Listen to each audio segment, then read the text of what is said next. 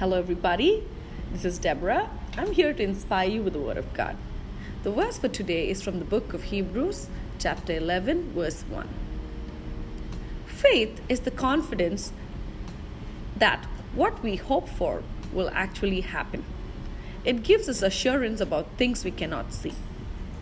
Have faith. We only hope for things we do not have or for things that hasn't happened yet. And for those things that doesn't exist in your life to manifest, you need to have faith. What does it mean to have faith? Number one, have confidence that it will surely happen. Be confident in God that He is working on your behalf.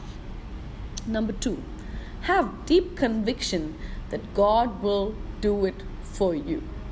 Your confidence and conviction in God will start to manifest the miracle you are looking for.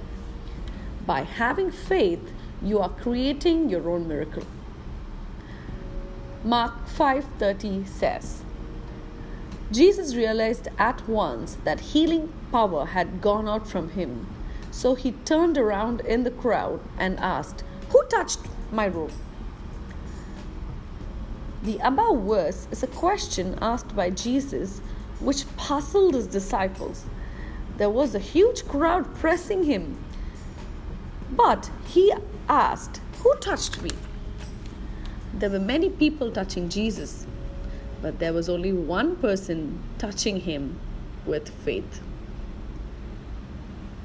The lady touched the hem of the garment in faith, and she received a healing.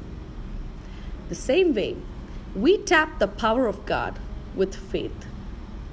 That's why in one of the following verses, Jesus says, "Daughter, your faith has made you well. Go in peace and be healed of your disease." Your faith creates a bridge to your miracle. So have faith. Your miracle is on its way. Have a beautiful day. God bless.